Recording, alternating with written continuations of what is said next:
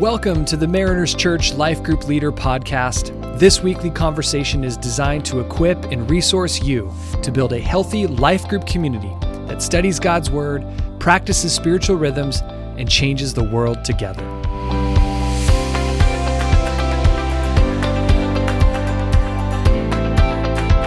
Well, hello, Life Group leaders, and welcome to week 5 and the final week in this sermon series that we've been in, Start with the Ending, looking at the book of Revelation. I just love that we've been studying this book together in community. I don't know if this is the same for you, but I know often for me, I've always looked at the book of Revelation with a little bit of trepidation. Like, how do we understand this book? How do we unpack it? And then also, equally, if not more important, how do we apply it? And so I love as a church that we've been walking through just some great sound biblical teaching of the text. And then, of course, in your life group, you've been able to digest the meaning of the text and put it into application. So we hope that this series has been a great joy and an encouragement to you as you grow in your communities. Well, we have, as always, the wonderful, the very intelligent, profound Jeremy Maxfield with us. And Jeremy, before we dive into this particular week's topic and passage and questions, as we often do at the end of a sermon series, I'd love for you to maybe just zoom out a little bit and give a little bit of a summary recap as we look back at the last 5 weeks. And we're going to encourage our life group leaders to do the same within their group. So why don't we model that a little bit for them, zoom out before we zoom back in? Yeah, thanks, John. And so for this series, I love that we were able to start the year, start this series with this big picture look, bookends of the Bible. We had Genesis and Revelation, and we looked at the tree of life and just the fact that God has always intended to live in community with his creation, that human beings, the created world around us, and our Creator, God, have always been intended to be in right relationship. And so we started our series there. We see that we touched on the fall and the fact that sin has kind of this pervasive effect, not only in our own personal lives, but throughout all the world. There's just brokenness all around us. And so now, in light of where things started, the fact that things are broken, but with the promise that things will ultimately be restored in heaven, how do we live? What are some of these kind of these themes, these ideas that we need to kind of wrestle with and come to terms with? Topics that we often, as humans who sometimes don't want to deal with our own mortality, we tend to ignore sometimes, or come up with euphemisms and nicer ways to talk about things. But over the past several weeks, we looked at the fact that the Bible talks a good bit about heaven and the eternal reward. It talks about hell and the eternal consequence for living a life apart and in rebellion towards our Creator. It talked about the fact, even last week, just the sobering reminder that all life comes to an end. All life as we know it in this form will come to an end. And that hopefully that's not a morbid reality, but it's a sobering reality. That's kind of like that splash of cold water to say, okay, in light of that, knowing that life isn't going to just go on forever and ever and ever, I don't always have tomorrow. It's not guaranteed. How am I choosing to live? What am I choosing to do with my life? Knowing that there is an account, there is an ultimate judgment. And am I making the most of that life for the sake of Christ and those around me? And then finally, this week, we get to wrap up our series looking at a similar theme. We're not in Revelation. We're again in some of Paul's letters. But as he encourages Christians in light of all these things to say, how are you living?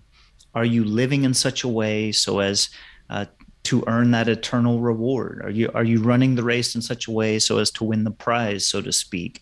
So not just wake up, you're not going to live forever, but this week really looking at kind of the positive flip side of that coin of make the most of it, make every day count, do what really matters, and don't get sidetracked on the things that just kind of suck the life out of us and drag us down. So really make the most of these opportunities that we have.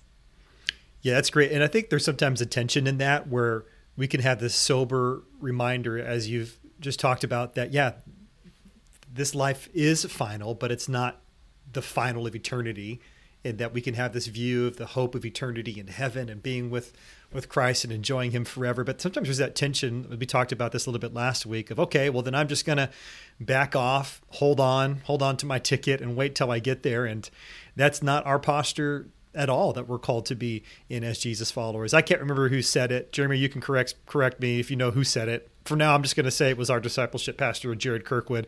How's that old quote go that sometimes Christians could be so heavenly minded that they're earthly no good, so heavenly minded and earthly no good, because we're just thinking about eternity and that destination, that we fail to recognize the implication and the joy of what that means to live it out here and now. And so I think we've been talking about that throughout this series, but this week in particular, we are hitting on this whole idea of, man, the legacy that we leave and the stories that others will tell about the life that we leave and how we impact others. I mean, what a great conversation to have in our life groups this week. Yeah, and so this idea of legacy is really, you see movies and maybe certain people. I can think of one guy in particular who just always, he would bang this drum of legacy, that he was all about investing in the next generation, pouring into other young leaders, just taking people under his wing, because legacy to him was a big deal. And for us, and with this first question to kind of break the ice and get conversation started, the idea behind legacy, there's kind of, how has your life impacted the people around you?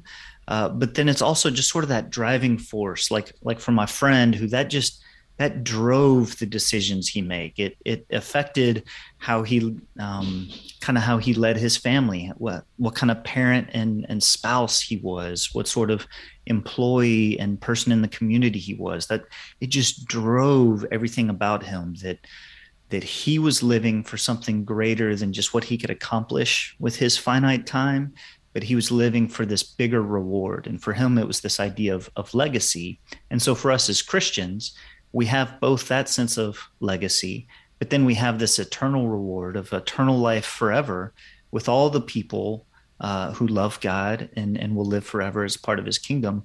So we get kind of both sides of that, like how will we be remembered, and the fact that we'll get to enjoy these people in the presence of God forever in his new creation. Yeah, I mean, there's nothing bigger that we can get our life to than something that's going to last for all of time and all of eternity, the kingdom of heaven. I mean, what else is there? I mean, right now it's football playoffs and everything else, and I'm a big sports guy, and I'm watching all the shows, and they're talking about certain players that have lost out already and what's their legacy going to be, and this narrative of they can't win big games, and that's going to be their legacy for all time. And it's like, man, this is a game we're talking about here, and I get it. I'm a sports guy and everything else, but my goodness, I want my legacy to be so much more beyond just temporal, immediate things that seem so important right now. And they infiltrate everything that we think about. They seem so demanding, but in the end, they're perishable. They're things that will not last. And so what a joy we have as Jesus followers to be a part of something that will last. So it orients how we live now and how we serve others.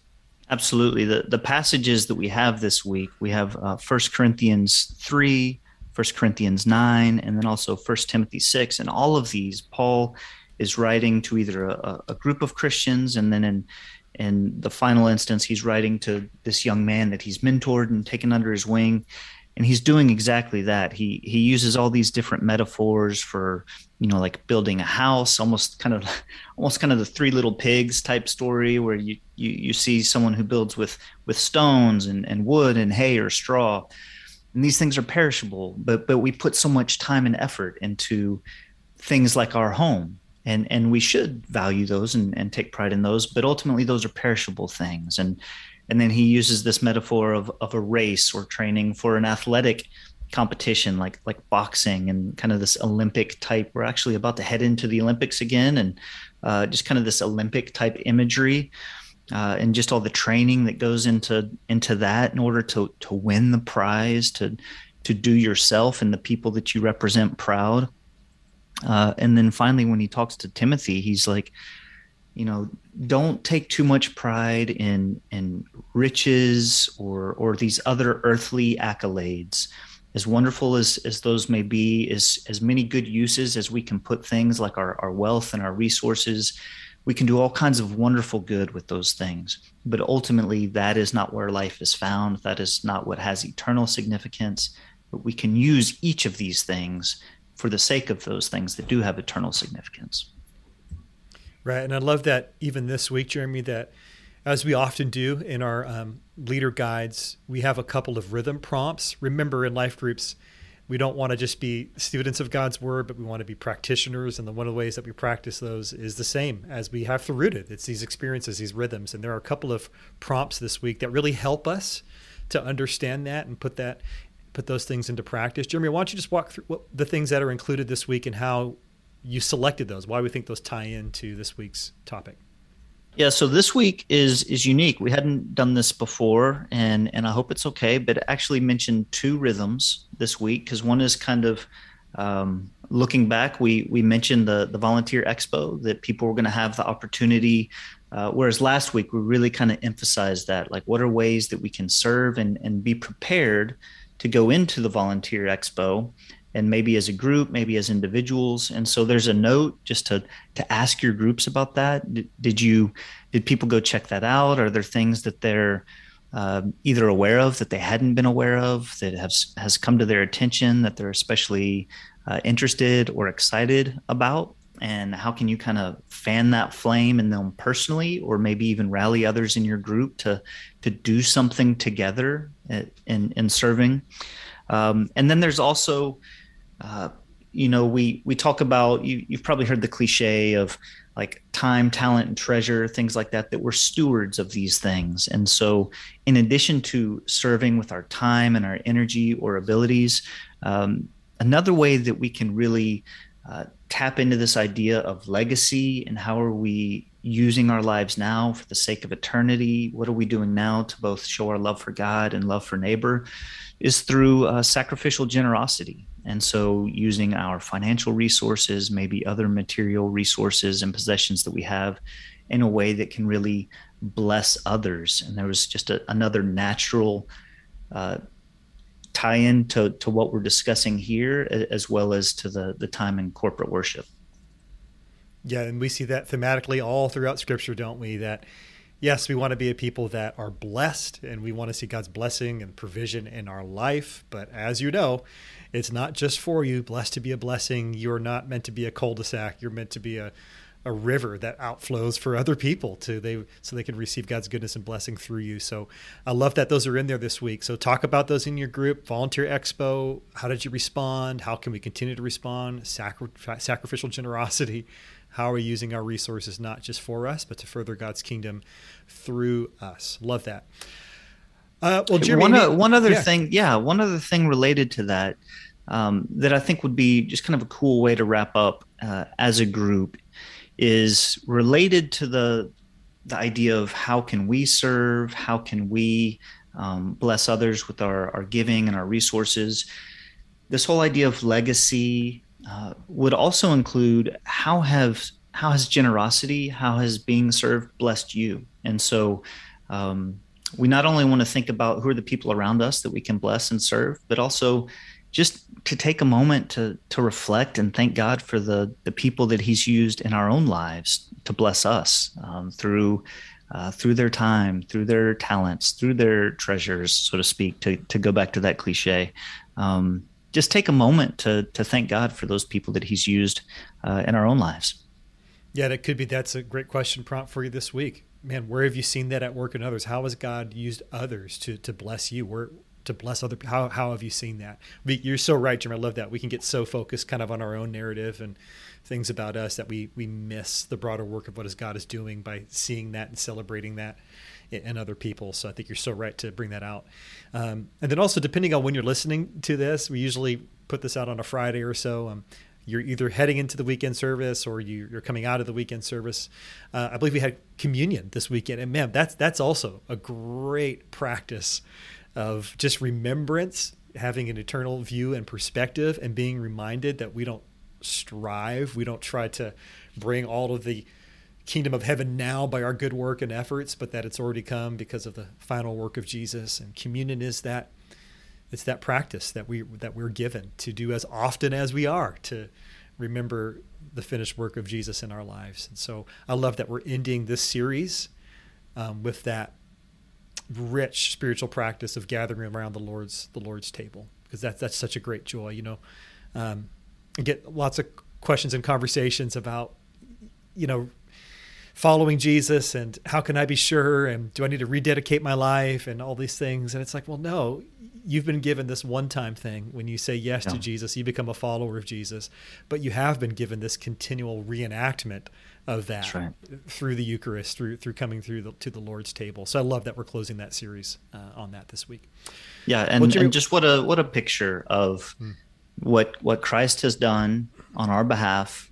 We talk about being a blessing, and like you were saying, that the ultimate act that God, who we saw in those bookends of Scripture, Genesis to Revelation, that He didn't leave us to ourselves and to kind of fix what we could never fix, but that Christ made it right on our behalf, and ultimately He has blessed us with that. So I'm excited to end that way as well. And I think you were about to ask me about where we were headed next. Now, I was going to ask you about your favorite winter Olympic sport. I know it's curling, but we can talk maybe offline about that. I know curling is huge in your part of the country. But yes, right. Why don't you just give us where we headed next? What should we expect? What are we excited for in this next series? Yeah, so we have a fun shift of gears after our kind of look at the end of time and all these things. Now we're going to look at a story. We're going to go to a narrative passage for a little mini series, 3 weeks in the book of Ruth. And we're going to look at return to love, and just kind of, it's just rich with pictures of Christ's love for us and those who feel just unlovable or forgotten and neglected. But what a rich picture of God's love, of what Christ has done to redeem us, and how we are never forgotten. So I'm excited about this next little mini series here. Yeah, so Ruth is right around the corner. So leaders, you might get ahead of it. I mean, Ruth is how many chapters? Is it 4? 4. Is it 4 chapters? Man, read it. You could read that in one setting, couldn't you? Read it. Mark down your notes, the things that stand out to you in preparation for that series. It's going to enable you to even lead better conversations with your groups. Well, fantastic. Thank you, Jeremy, for walking through this great series with us. We're looking forward to the next one. And leaders, as always, we're looking forward to what God is doing in and through your group. Love to hear from you. Love to hear your stories, and praying that God would continue to meet you and advance His kingdom in and through your life group. We're praying for you. All right, guys, have a great rest of your week. We'll see you next week for our podcast series.